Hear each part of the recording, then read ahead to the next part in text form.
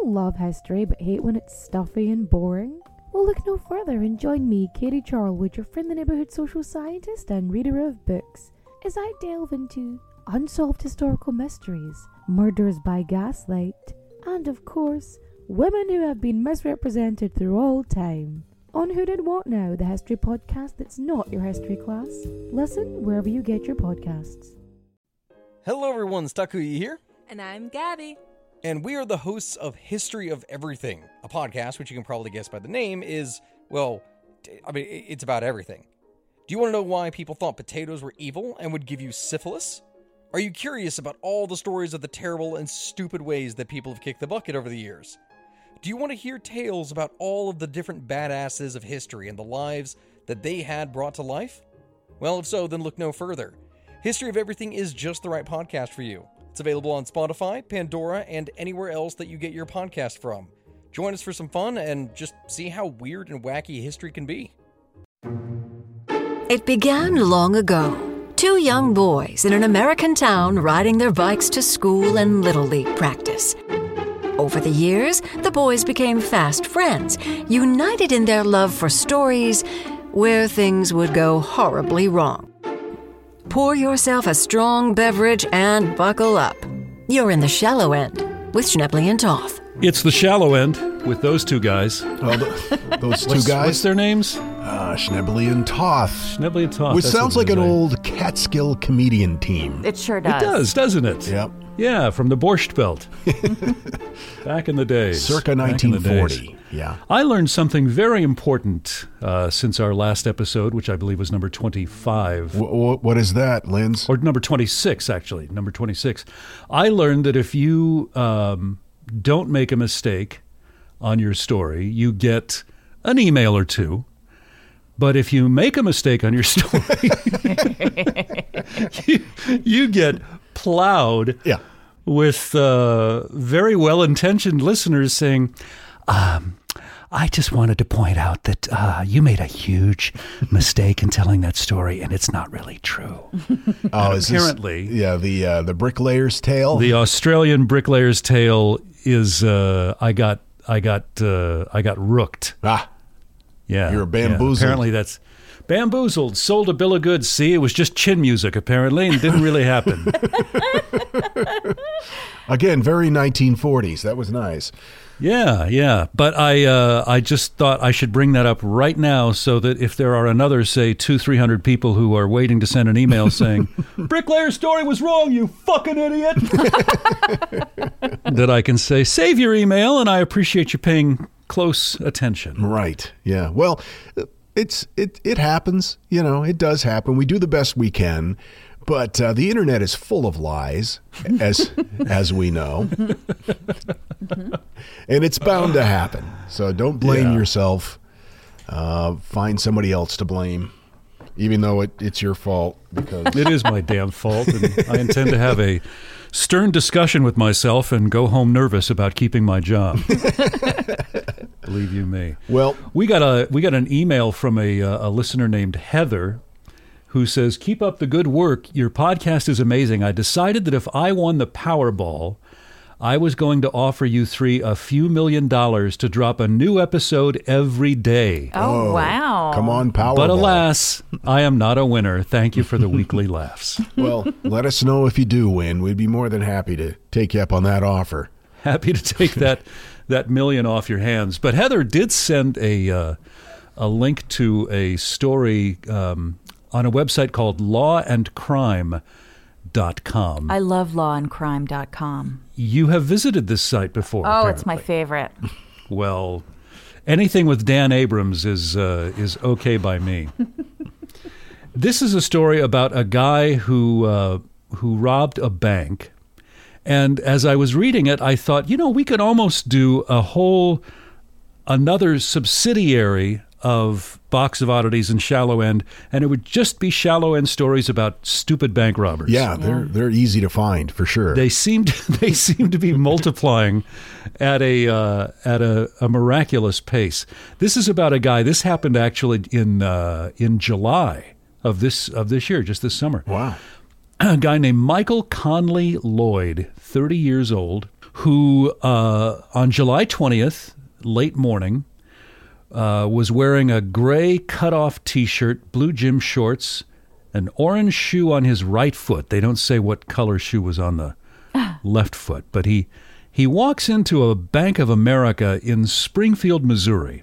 He had multiple tattoos brandished on both left and right arms. I'm not sure how this is germane to the story, but this is in the affidavit for his arrest.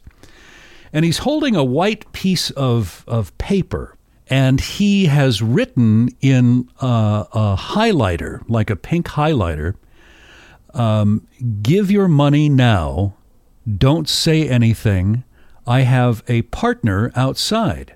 And the teller reads the note, takes it from him, opens the teller drawer, and gives him all the money in the teller drawer. The guy, Michael Lloyd, takes back the note with the money, turns away, and runs out the entrance to the bank. So the police are coming, and the people in the bank have said, "Hey, this guy's driving a black Dodge Ram pickup as his getaway vehicle." And that first phone call that came in after the robbery was only just a few minutes, obviously. And this guy Michael realizes that the police are actually passing him. They're now headed toward the bank that he has just robbed. So he thinks, okay, I got to get rid of this evidence, which includes this note, the holdup note. The problem is he had written this holdup note on the back of his birth certificate. What? Yeah. What? So as he's driving this getaway vehicle and looks down at the pile of cash next to him and sees the note written on the back of a piece of paper, he thinks, well, I'll just get rid of the note because that way they can't trace it to me. I don't have the note. Sure, I've got this cash. But in addition, he had also written underneath that first sentence, about a partner, he says, "Be quiet until I leave, give me all the money." So he had indeed not received any help from anybody else. This was just his brilliant idea. He threw out his birth certificate, and for some reason, he threw out his driver's license as well. Oh, okay. Yeah. So he's thought this through. Yeah. I'm thinking to myself, if there was one piece of paper that I would not want to put a stick-up note on, it would be my birth certificate. Yeah. Anything else but the birth certificate would Just be fine. Genius move. So now he's so scared because he's seeing more and more police cars, going in the opposite direction. Now he starts throwing out the money as well. Because he's like, well, if I do get caught, I don't want to have the robbery note. I don't want my driver's license for whatever the hell reason. And I don't want all this cash. So he throws all that stuff out the window, and he calls his roommate and says, "You need to tell the police that somebody has stolen your truck. Oh, and you need to start listening to the police scanner." Oh, wow. And she's like, "Dude, what the hell is going on?" And then he calls his girlfriend, a woman named Ashley, to tell her what he had done and that he realizes that the jig was up. And when girlfriend says, why did you do this? He says, "I wanted to prove a point to you." And that point being, I'm an idiot. Still don't know. So the sum total of what he gets away with is $754. And the teller tells the police that she was afraid for her life. So it's a pretty serious mistake, pretty serious crime to have committed. But it gets better because once the police figure out who he is, he pops up on their screen, and he is wearing an ankle monitor. What? Because he has previously admitted to robbing a bank. So this whole time he was wearing an ankle monitor. A tracking company confirms that his ankle monitor was inside the B of A at the time of the robbery. Wow. This is stupidity on stupidity on stupidity. It's just, and when you look at this guy's booking photo, it's like, oh yeah, we got a genius on our Wow. on our hands. So during his interview, he not only admits to robbing the bank, because they get to his place and he's got a little cash left over, and he says, "Yeah, I did it." And he's told the police he had robbed the bank because he and his girlfriend Ashley had gotten into a fight, and he wanted to prove a point. And that's all he just kept saying. I just want to prove a point.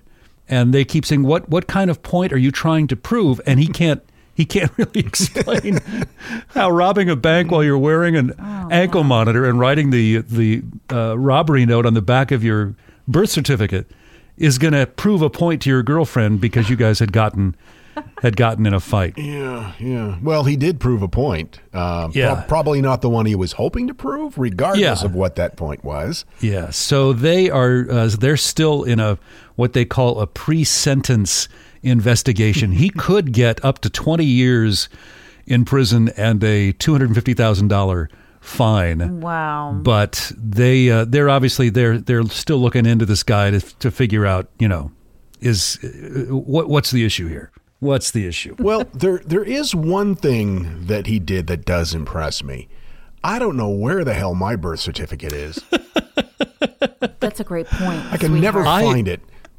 I know only because I just brought back with me after my dad's funeral a file folder jammed with stuff, and included that is a copy of my birth certificate. But that's the only reason I know that. And I bet you, like you, 98% of America would say, "Oh, I don't know. Yeah. I don't know where it is." Kat knows where hers is because she has to travel with it because she did not take my last name when we got married.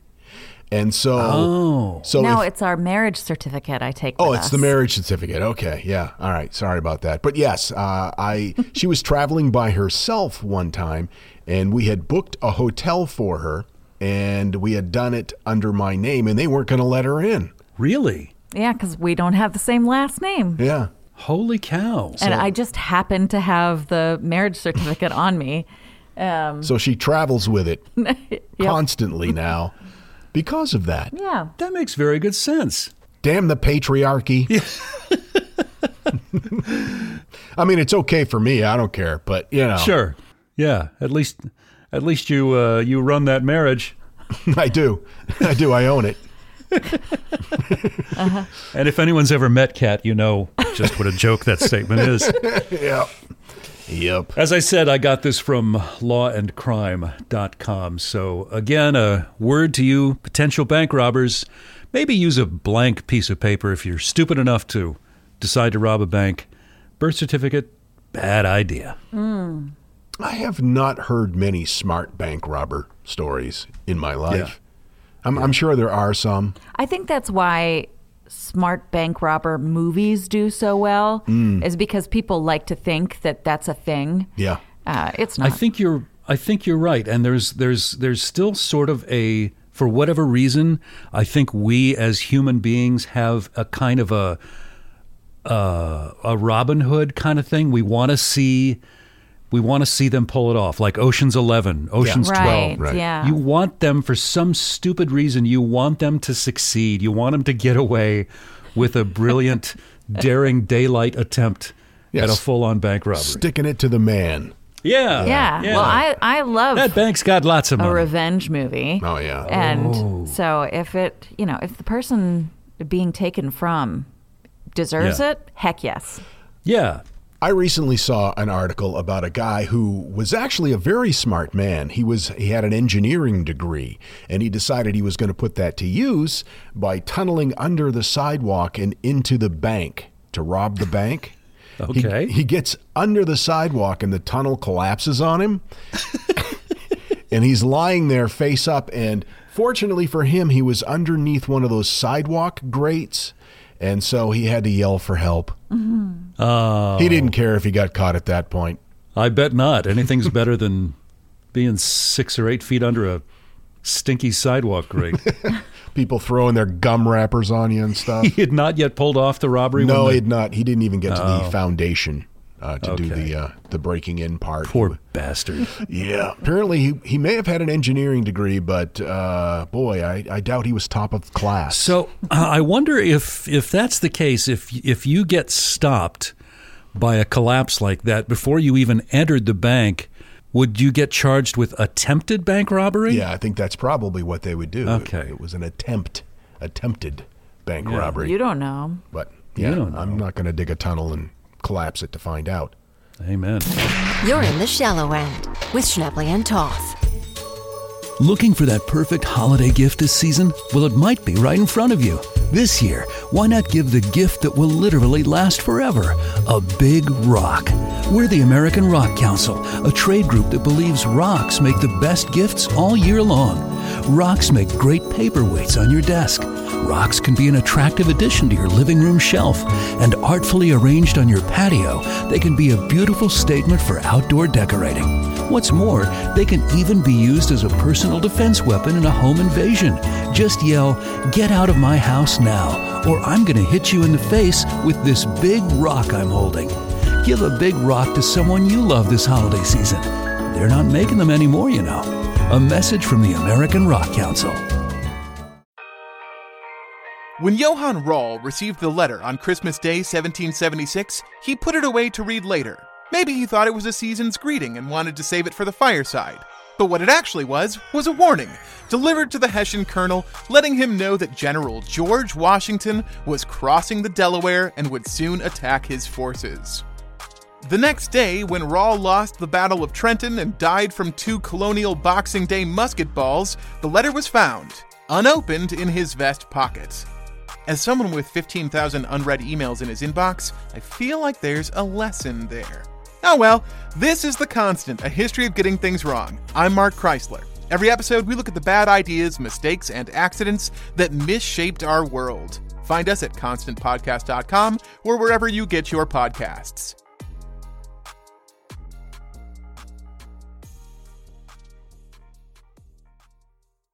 We're promoting your self-esteem through other people's stupidity.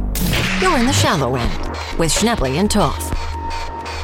So besides the emails that we got criticizing you for giving us faulty information, But you delivered it so well. Quit riding me. Quit needling me, will you? I got to say, it doesn't matter to me. It was wildly entertaining. So, Well, but you know, I finally, after I got over the deep depression into which I sank over those 300 emails, I finally thought, you know what? It was an entertaining story, and Yeah. the Wile E. Coyote visual was, what the hell? What the hell? Do you have any more emails that you would like to We're share? swimming in emails. Lifeguard at shallowendpodcast.com. That's the email address, lifeguard at shallowendpodcast.com. A gentleman named Terry writes, here's a time I dangled my own feet in the waters of the shallow end. First of all, I'm Canadian, and things in Canada aren't always the same as in the U.S. You can't always tell what is or isn't the same. Just after cell phones became available to the public, so not everyone had them yet, I was driving along a U.S. interstate highway and came across a bad car accident. Several cars had already stopped to help, but I figured that in case none of them had a phone, I should get to the nearest landline to call an ambulance. I sped off and fortunately found a gas station not too far away. So I whipped the car into their parking lot, screeched to a stop, slammed it into park, dashed into the gas station where I grabbed the phone, turned to the attendant, and demanded, quote, "Quick, what's the number for 911 around here?" I think that has to have been the single stupidest thing I've ever said, and that's saying something. I hope this sounds as good when you read it as it did in my head when I wrote it down. Keep flying that freak. Oops, never mind. Keep up A, the great work, B, on trucking, and C, your fingers out of your nose. Your friend, Terry. I love it. Thank you, Terry. That's Wonderful. wonderful. Yeah. Also a letter from a woman, Hayden is the listener's name.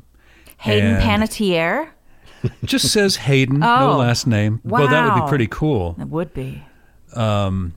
Hayden says, I've been listening to the Shallowmen since you started, and I was a late joiner to the Order of Freaks. I need to share that you two bring me so much joy on Wednesdays, I find myself laughing out loud at work.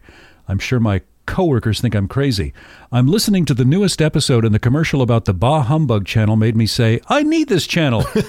Having worked in retail for 5 to 6 years around the holidays, I am so over Christmas music. Thank you. I need the Bah Humbug channel. Love you guys, and thanks for giving me cause for laughter every Wednesday. Hayden. Yeah, that's a weird thing in commercial broadcast radio. It's a relatively recent phenomenon, like maybe I don't know, I guess it's been like 10 or 15 years, but as far as the overarching history of broadcast radio, the idea of going 24 hours Christmas music on commercial stations. Some guy did it in Cleveland, 20 years ago and had a lot of luck with it. And he was a consultant for radio stations and said, you guys need to do this.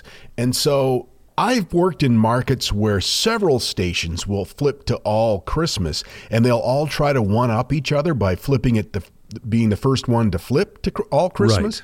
Right. So consequently, one year, one station flipped to Christmas the day after Halloween.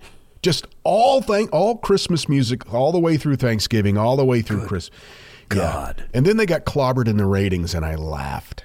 Yeah, deservedly so. That was a shitty programming decision. Yeah, right. My Lord.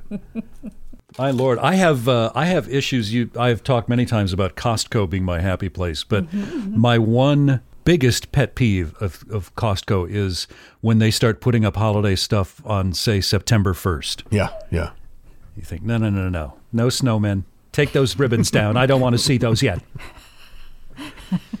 It's very Grinchy of you. It is. We got a great email from Lex, and it's kind of lengthy, and I'll save it for later, but his last paragraph, I loved this. It says, I don't remember what the freak flag equivalent sign-off is for the shallow end, so make good choices and just keep swimming.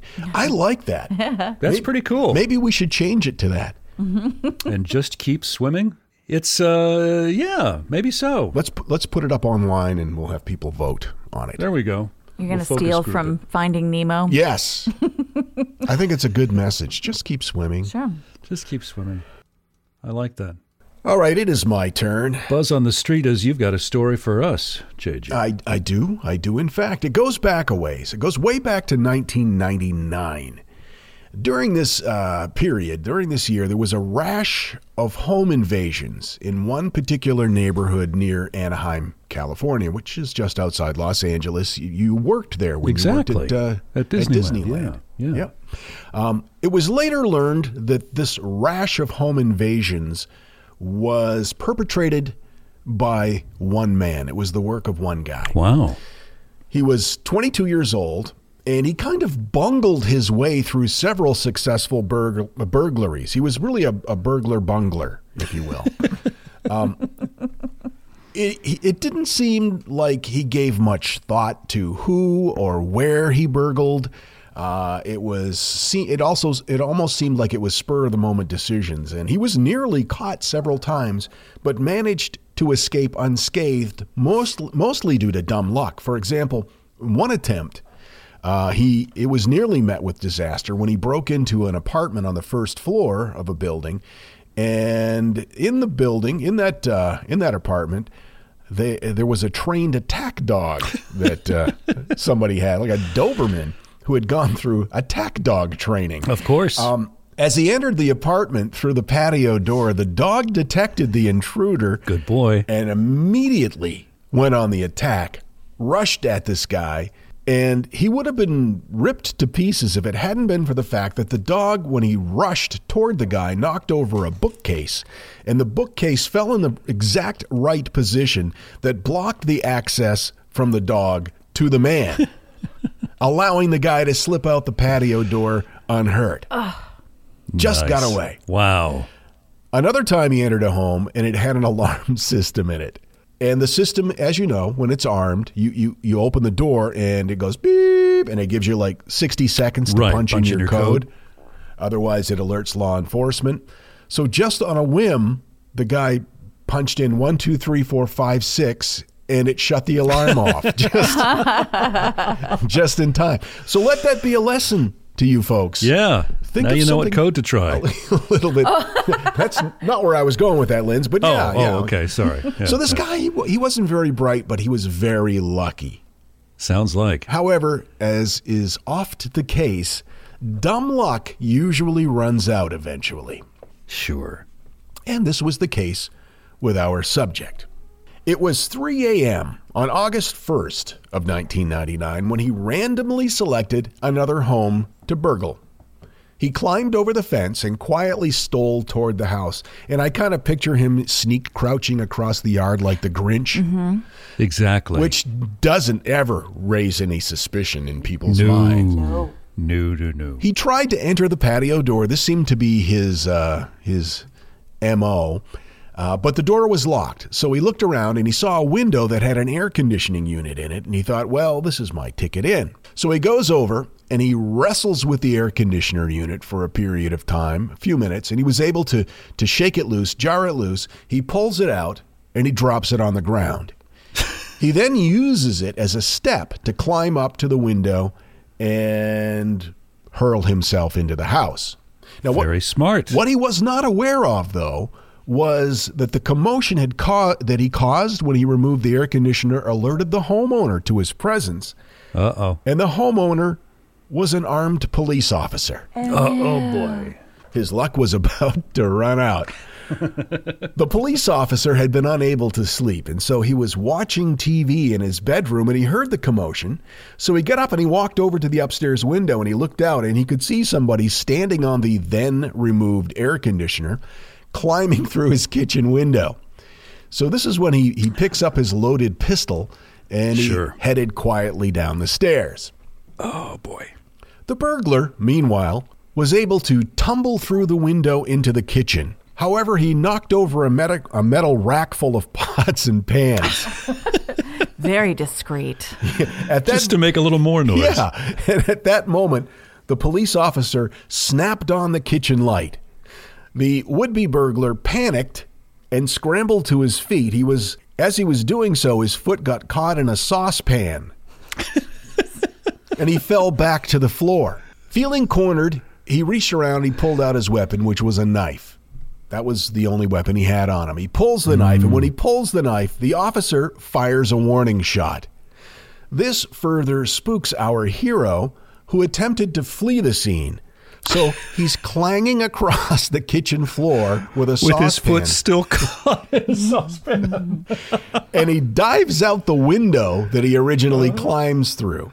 Lands on the air conditioner, knocks the wind out of himself, picks himself up. He was able to free his foot from the saucepan, but while he was hopping around trying to do that, he stumbled and fell face first into a bed of cactus. Oh, God. It's like a Wile E. Coyote scene. I was just going to say that. That's where he lost his knife. Meanwhile, the police officer he'd radioed for backup, and at this point, the burglar was pretty hung up in the cactus. He couldn't get out of the cactus. It took him several minutes to free himself. So, full of cactus quills and hearing the sound of approaching law enforcement vehicles, he runs and throws himself over the iron fence into the neighbor's yard. That'll do it. And he almost made it, except the back of his pants caught on one of the spikes on the iron fence. So as the sirens grew louder, full of cactus quills, this guy finds himself hanging by his pants about a foot off the ground. He tries to free himself. He can't, so he thinks, okay, I'm going to have to use my body weight to tear the pants and get away from the fence. So he starts jumping up and down best as he can and succeeds in ripping the pants off, which stayed on the fence. So now, scared, unarmed, full of cactus quills and standing in his underpants, the guy realizes he's still cornered because he had jumped into the neighbor's yard, but was completely fenced in by this iron fence. The sirens continue to grow louder, so he runs to the front of this guy's yard and again attempts to leap over the fence. This time, he was successful in impaling himself in the groin. No. Believe it or not, he was able to free himself as he rolled onto the sidewalk, bloodied, full of cactus quills, and pantsless. Dear God. Against all odds, he manages to hobble off into the desert and make a getaway before police arrived on the scene. At least he made a getaway initially. It was only a few hours later that police officers arrested a bewildered, bloodied man, naked from the waist down, picking cactus quills from his arms as he stumbled confusedly through a nearby neighborhood. Once apprehended, he was taken to the Anaheim Memorial Hospital for treatment of his injuries. When asked for a comment, the arresting officer said, quote, "It wasn't a very good night for him." The man was the power of understatement. Sentenced to multiple counts of home invasion and something about picking stupidity, cactus quills out of it. I don't know, something like that. Anyway, wow. Yeah, so that was in my mind. And you mentioned Cat Wile E. Coyote. I just kept seeing Wile E. Coyote in my mind's eye as the story unfolds. Well, it's the walking. I'm picturing the sound effect that they would have used if Wile E. Coyote had a pot on his foot. It would be the dun clank, dun clank, dun clank, dun clank as he's walking. And then he would look at the camera and hold up a sign that said, "Help." I was thinking when he pulled out the knife, when he was still in the cop's kitchen, that a cop could say, "I had a reasonable fear for my life," and the fact that he fired a warning shot and not a shot into the guy's chest is, Jiminy Christmas. I know, because that clearly that's what happened was once the guy pulled the knife, the police officer went, "Well, I've got free license now. I can do what I want. I can use deadly force to protect myself." But he exercised some restraint there for sure. Dear God. And I'm glad he did, because this was hilarious. Yeah, we would have been robbed of a tremendous story if he'd just been plugged on the kitchen floor. Thump clank, thump clank, thump clank. We love hearing from you guys. ShallowEndPodcast.com is our website. All of our contact information is there. The email address, of course, is lifeguard@shallowendpodcast.com. You can send us your story ideas or your corrections to any of our mistakes, which I'm sure we make plenty. We do the best we can, but let's face it, the entire internet is a lie. At least that's the way it's feeling nowadays, isn't it? Yeah. What was that thing you guys talked about on Box? Was it birds aren't real? Yeah. Yeah. That was actually started by a guy as a joke. Right. And people thought it was real. Yeah, and because it's just become this whole thing now. Because they read it on the internet, so it's got to be true. Yep. Birds are not real. Birds aren't real. The government systematically eliminated the bird population and replaced them with drones that spy on us. Right. Okay. Anyway, we look forward to seeing you next time. Make good choices. Your life might depend on it. So concludes another episode of The Shallow End with Schnebley and Toff. We thank you for listening. Oh, be a dear, would you? Please subscribe to this podcast, give these boys a 5-star rating, and think of something nice to say, even if you have to make something up. And visit us online at shallowendpodcast.com. All content copyright 2022. Misuse of this podcast may result in serious injury or even death. Follow all label directions. This offer void in Fort Kent, Maine and Tucson, Arizona. And parts of Orlando. Don't ask, just trust us. Okay, gotta go.